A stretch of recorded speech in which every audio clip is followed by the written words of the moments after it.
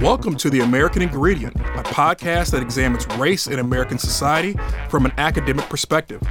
Focusing on the work from social scientists and legal scholars, The American Ingredient demonstrates that race is not the only ingredient in making America, but in order to make America, you need two heaping spoonfuls. Requiring individuals and groups to make amends for past wrongs is a critical part of human society. If individuals could just harm someone without being required to help in the healing process, societal relations would break down quickly. African Americans have argued that in order for American society to functionally operate, the U.S. government must formally make amends for its support for slavery, Jim Crow, and numerous other discriminatory practices. To this point, the call for African American reparations has not produced the desired outcome at the federal level. However, local movements have been able to gain leverage. They have been able to convince local officials to provide reparations for past misdeeds as a way to help heal old wounds, empower, and prevent these wrongs from occurring again. For example, the city of Chicago has provided $5.5 million in reparations to numerous individuals who were subjected to torture by Officer John Berg from the 1970s to the early 90s. Further, the city constructed a monument to the victims of Berg's torture and incorporated this case into the U.S. history curriculum for 8th and 10th grade students. Our guest on this episode is Professor Kathy Powers of the University of New Mexico. Professor Powers is currently researching how groups and nations have sought reparations from the misdeeds of their government as well as other nations. We start this episode with Professor Powers discussing how she became interested in this topic and some of the challenges of the African American case. So at that time, I was teaching classes on international political economy, international relations, and I had a student who was biracial, African American and Jewish, who walked into my IPE class and asked a very simple question. He said, I want to do a project on why my Jewish grandmother got reparations for the Holocaust, but my African American grandmother did not, for slavery. And so I said, this is an internationally oriented class. Can you find other cases? Professor Powers, after this experience with a student, where did you go to next?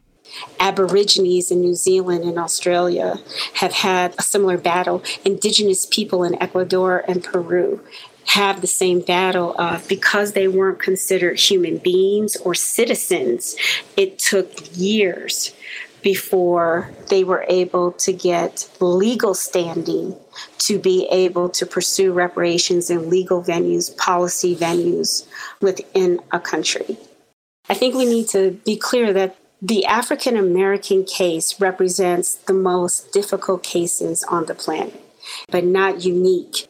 And those are historical injustices where, if we're talking about slavery, one of the main critiques is, why should there be reparations? How can you demonstrate what happened then connects to harm today?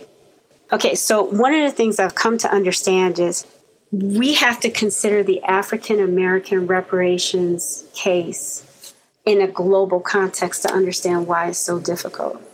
It sits inside of a global hegemon. So we understand a hegemon as a state or nation that can dominate other states or nations, and usually this is through economic or military power. So what is it about the United States that makes it so difficult for African Americans to seek reparations from international bodies? Usually in other countries, human rights activists, part of their strategy is to get the attention of the U.S. If the U.S. knows about this, the U.S. will put pressure on our government, try to hold them accountable in the War Crimes Tribunal, and put pressure, as the U.S. did with Japan and the comfort women in Southeast Asia who were forced into sexual slavery during World War II. The U.S. government passed domestic legislation in U.S. Congress to put pressure on Japan to pay. The U.S. was responsible for apprehending Pinochet in Chile, for example, or Charles Taylor in Liberia. One of the things I think African Americans understand is that no one will come. When you are inside of a hegemon and human rights violations are happening, what country or group of countries will come and help or put pressure on the U.S.? I mean, even in the cases, we have 50 cities in the U.S. under investigation for police brutality. The United Nations put forward a report that outlined the human rights violations, but it's not like there's some sort of force that's going to come in and compel the U.S. government to change its behavior. So the strategies of individuals in the African American reparations movement are very different than the global trend that's happening right now. The global trend is there are now international courts, international treaties, domestic courts, community organizations. There is an institutional and legal landscape that has emerged globally for individuals to bring reparations claims against their governments, and the rest of the world is using them. Minorities in the United States are not, because I've talked to some of the lawyers on these cases, and they say even if we won a judgment against the U.S. government for slavery and mass human rights violations, if the government chose not to comply, how do you make a hegemon or a very powerful country comply? Professor Powers, you've highlighted the difficulties with getting the federal government to respond to these calls for reparations. Where have you seen success in these calls for reparations? There hasn't been satisfaction in the U.S. Supreme Court, nor in Congress.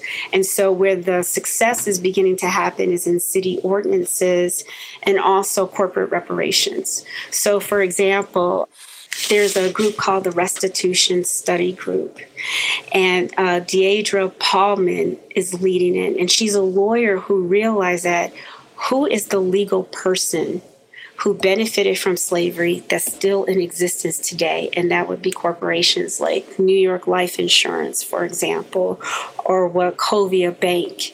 That, for instance, with New York Life Insurance, they offered forms of life insurance for slave owners to put enslaved people in more dangerous situations with a high probability of death, knowing that if they did die, they would be compensated for property lost.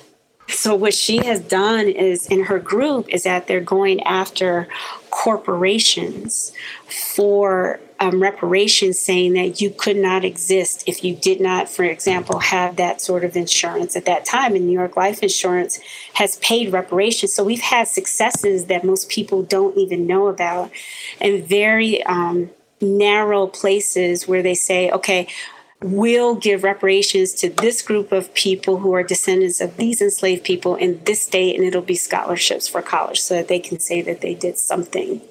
The other strategy has been cities like Chicago, Philadelphia, Los Angeles, and I know Cleveland and Columbus were considering it, is saying if you are a corporation and you want a contract with the city to build any building, you are required first to do research into your background about whether or not you have any connections to slavery and reveal that truth before you can get this contract with the city.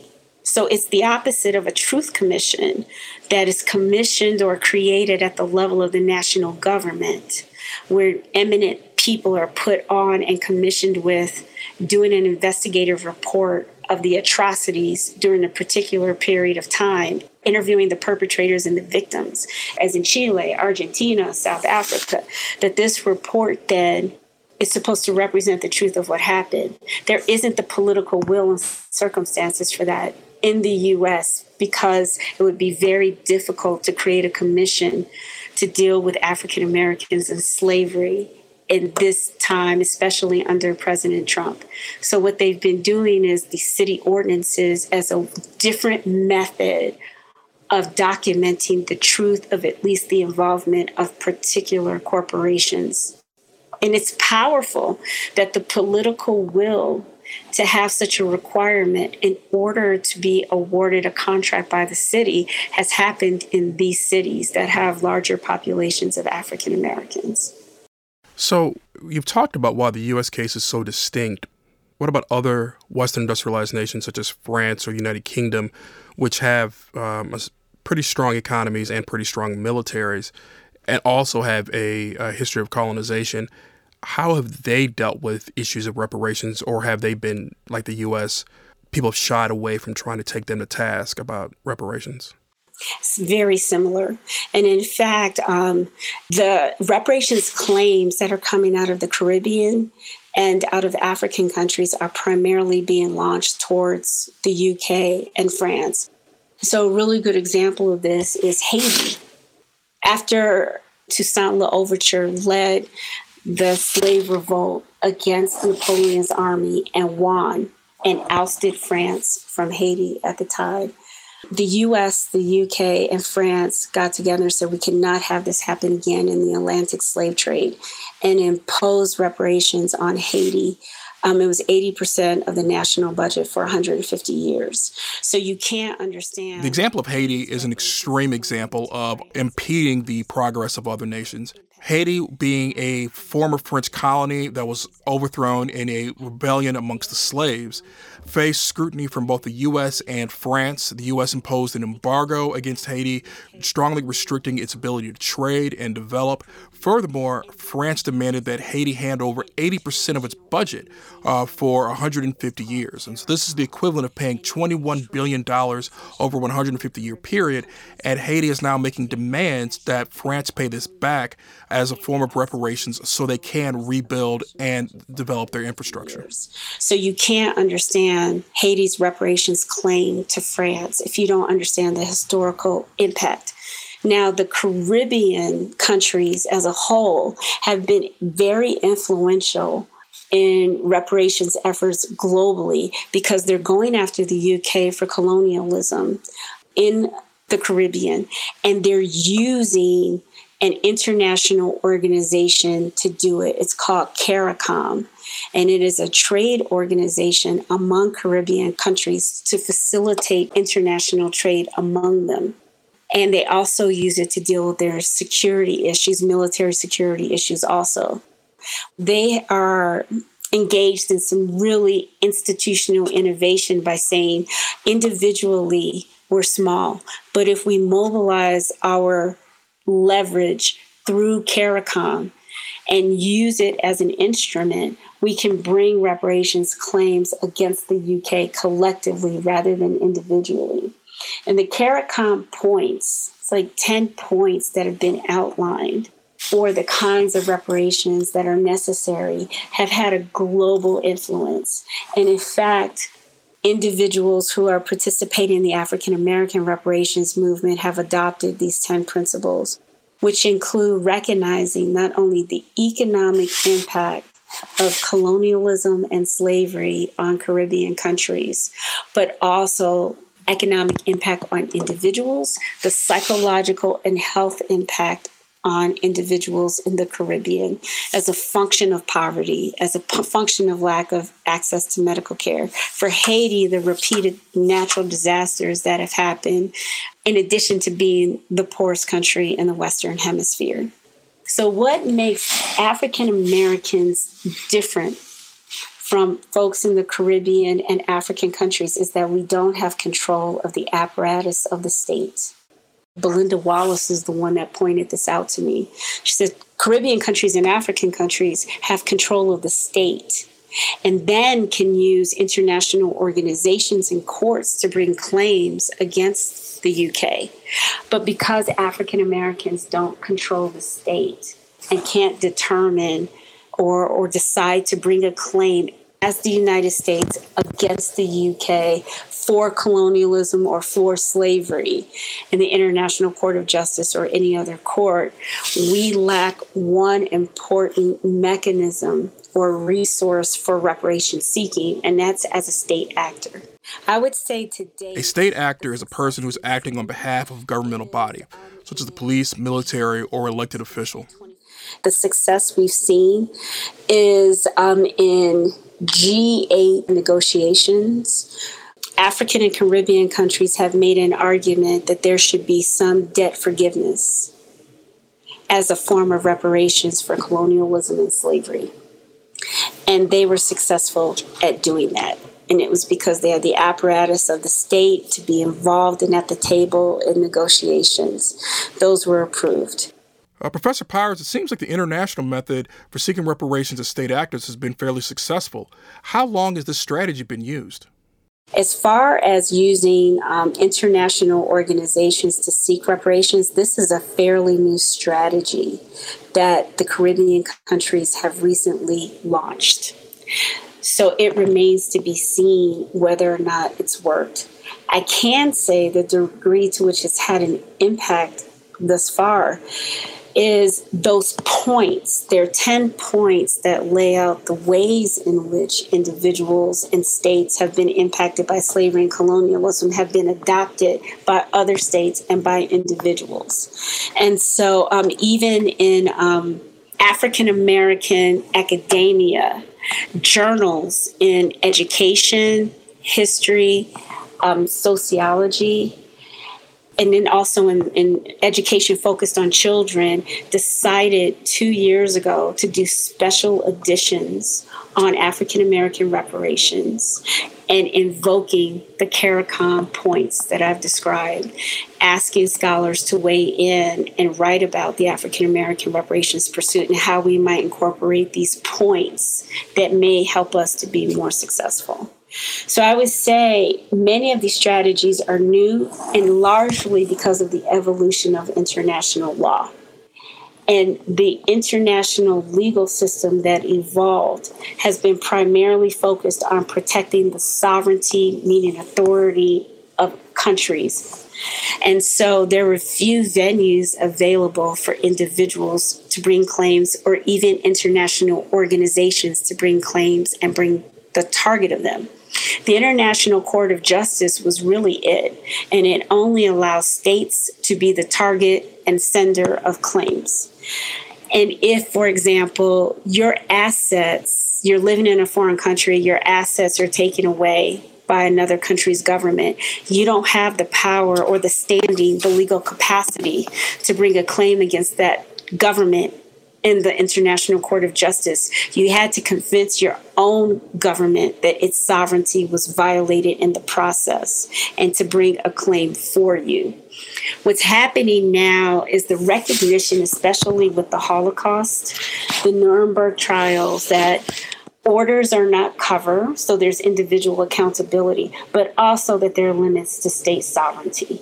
And so countries cannot simply commit genocide or atrocities towards their citizens and claim that they have a sovereign right to do so. With this norm emerging that there's limits to state sovereignty, but also the United Nations put forth a document called the Right to Remedy in 2005 that said that governments also have a responsibility that if their citizens have suffered human rights violations, even if they are not responsible, they are obligated to pay reparations. So there are these new norms happening that say that states have limits and that individuals have human rights that are separate and not interpreted in terms of state sovereignty. So what does this mean for studying reparations? There was very little room historically to talk about human rights in the study of international relations because that wasn't considered high politics. So high politics was anything security related. Low politics was economics, and it was largely about this. Human rights, especially when we're talking about governments committing state repression towards their citizens, was considered the purview of comparative politics.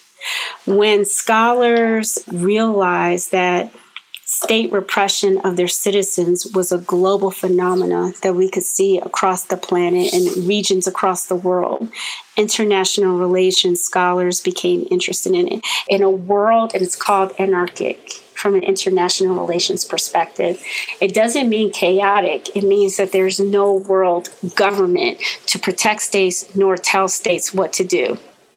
And if we live in this sort of world where states are the primary actors, how do we hold them accountable has now become a central question.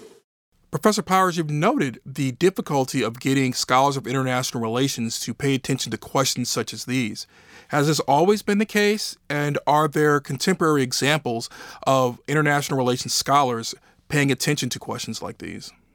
There are a couple seminal books that came out last year that are showing us that we weren't always this way. The study of international relations did include these sorts of questions in the 1930s because why was colonialism happening? What countries were imposing colonialism and slavery on what other types of countries? So European countries imposing colonialism on Latin American, African, and Asian countries, for example.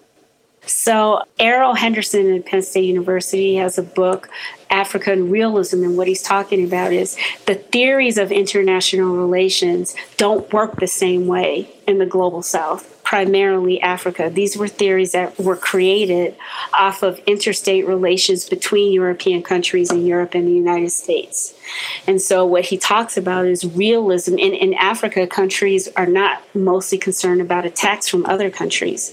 Their security threats are potential coups and civil conflict within the country. So then he takes realism, and how does it then be applied in that context? Bob Vitalis at University of Pennsylvania has a seminal book out right now that then challenges race in the study of international relations. And he's done this archival work at Howard and found that Ralph Bunche and other scholars, when they graduated from the Ivy Leagues, they could not be hired at historically white institutions. They could not be published in historically white journals.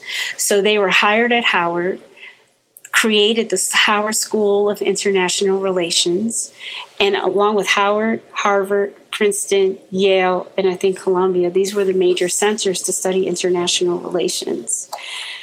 So Bob Vitalis argued that the move from studying race and colonialism, human security issues, was purposeful when Kenneth Waltz comes in and says, well, if we focus on the structure of the international system, the distribution of military capabilities, where the countries that have the majority of military capabilities and power, and make some predictions about when we see more or less conflict between a unipolar system when there's one major country has military power, bipolar where there's two, or multipolar, that we can understand war and security issues much better, and it's much more simple and it's elegant. And so we lost this history of African Americans having a seminal impact on the study of international relations, which is profound for me because I didn't know about this history and largely thought that I was alone. Just to show you how small this world is today, in this very specific world of the social scientific study of international relations. Christian Davenport at the University of Michigan, Errol Henderson at Penn State University, Mark Sawyer, who recently passed at UCLA, Kanisha Bond at the University of Maryland, and Jacana Thomas at Michigan State University are examples. As far, and this is important the way I say this, as anyone knows, I'm not the first Black woman to get a PhD in international relations. That would be Mers Tate. But I'm the first in quantitative international relations to be tenured in 2013. So we're talking about in this small field, nationally, we have less than 10 people. This is a pretty strong project and can have large ramifications for not only internal politics in the U.S., but also international politics. What do you hope is the main product of this book? The book that I'm working on is called Making Amends, The New Politics of Global Reparations. And so one of the things that I realized is there wasn't sort of an effort to lay out how do you pursue reparations. Most people have no idea, one, that they suffer, especially in the United States, a human rights violation. And what does that look like? And then second, what are reparations? And then what are the venues in which you could pursue them domestically and internationally? And then finally, some of the sort of political and legal issues that arise in pursuing reparations. So the first half of the book is sort of a primer that individuals on the research side, it lays out the institutional and legal landscape for reparation seeking to start thinking about. And this is the broad question that shapes all of my work.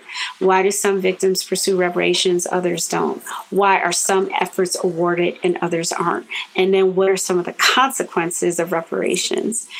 And it has practical implications. Where do individuals have legal standing to bring claims against different kinds of perpetrators, whether it be the state, an international organization, and other kinds of groups?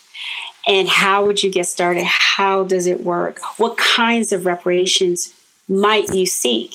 So in the American context, our sort of stereotype of reparations is money. And once you get outside of the West, it's very different. First of all, reparations serve several functions, and then I'll give you some examples. First is restitution, which means to restore to the previous context. So if your land was taken away, giving your land back is restitution. If your citizenship was taken away, restoring that, giving that back is restitution. But what happens if your family has been massacred? Restitution doesn't work. So then what we more typically think about is compensation, and that's often financial in terms of reparations. And that can look like a one-time lump settlement or more like a Social Security program where you're paid monthly. And then there's the cutting edge of reparations, which is called rehabilitation. So that if your hands and your feet were cut off, as in Sierra Leone, so that you could not walk, you could not work, you could not vote, a lump sum payment or even a certain amount of money for the rest of your life might not be enough to deal with the medical problems that result. So prosthetics can be reparations and were used in Sierra Leone.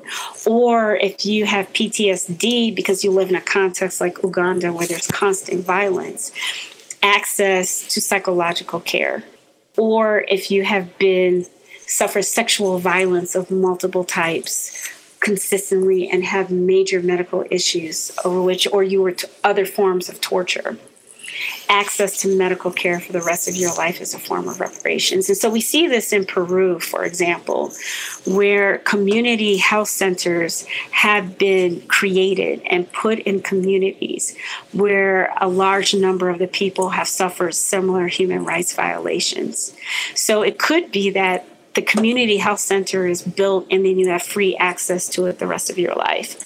Politics comes into play when, in Peru, you have to have a certificate that says that you're a victim and that you can then use the community center.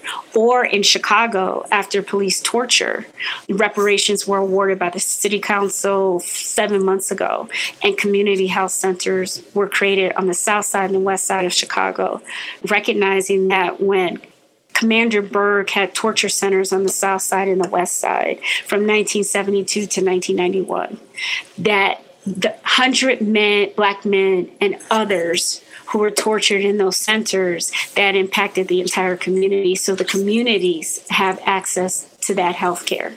So in terms of the real world implications is that centers like the International Center for Transitional Justice in New York, Redress in the UK, reparations efforts here in the United States are beginning to think more about what was the nature of the human rights violation, what kinds of reparations exist, can we ask victims what they need, and can we craft them to more directly deal with the harm?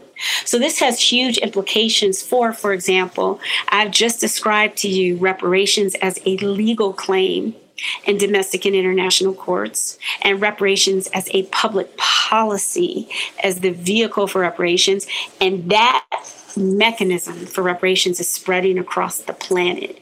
Because when you have 100,000 people who have suffered a similar human rights violation and the government is responsible, it would be judicially inefficient to have them all bring legal claims. So what governments are beginning to do is to craft public legislation that funds a public policy that creates community centers or at least access to medical care. The primary form of reparations in these public policies has three components. It's the traditional compensation is monetary, educational benefits, assuming that your educational prospects or your children have been affected by the human rights violations you suffered. And then finally, health benefits and access to health care. So Chicago police torture reparations were modeled after Chile, Argentina, South Africa. So the victims of police torture now can have access to free education at the city colleges of Chicago and vocational schools.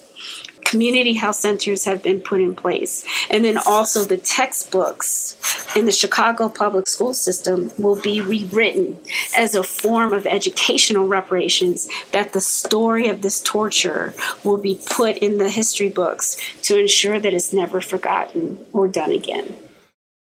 As Professor Powers has demonstrated, the African-American case of reparations is an uphill battle. And we've seen that this is not just the case for African-Americans, but also for other nations that have sought redress from what other nations have caused them over time.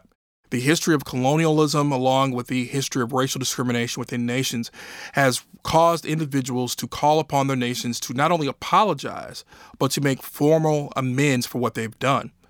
And what Professor Powers has highlighted here is a really discussion of the social contract and as well as the relationship between the citizens and their nations. What happens when the nation violates its citizens, and how should the nation respond in helping heal that wound? We have seen action take place in Chicago as an attempt to try to heal the wounds from Officer Berg's actions. However, we are still seeing calls all over the nation for the nation to make redress for what is allowed to happen in the past. And we will see if these new theories and these new strategies will have success in the long run.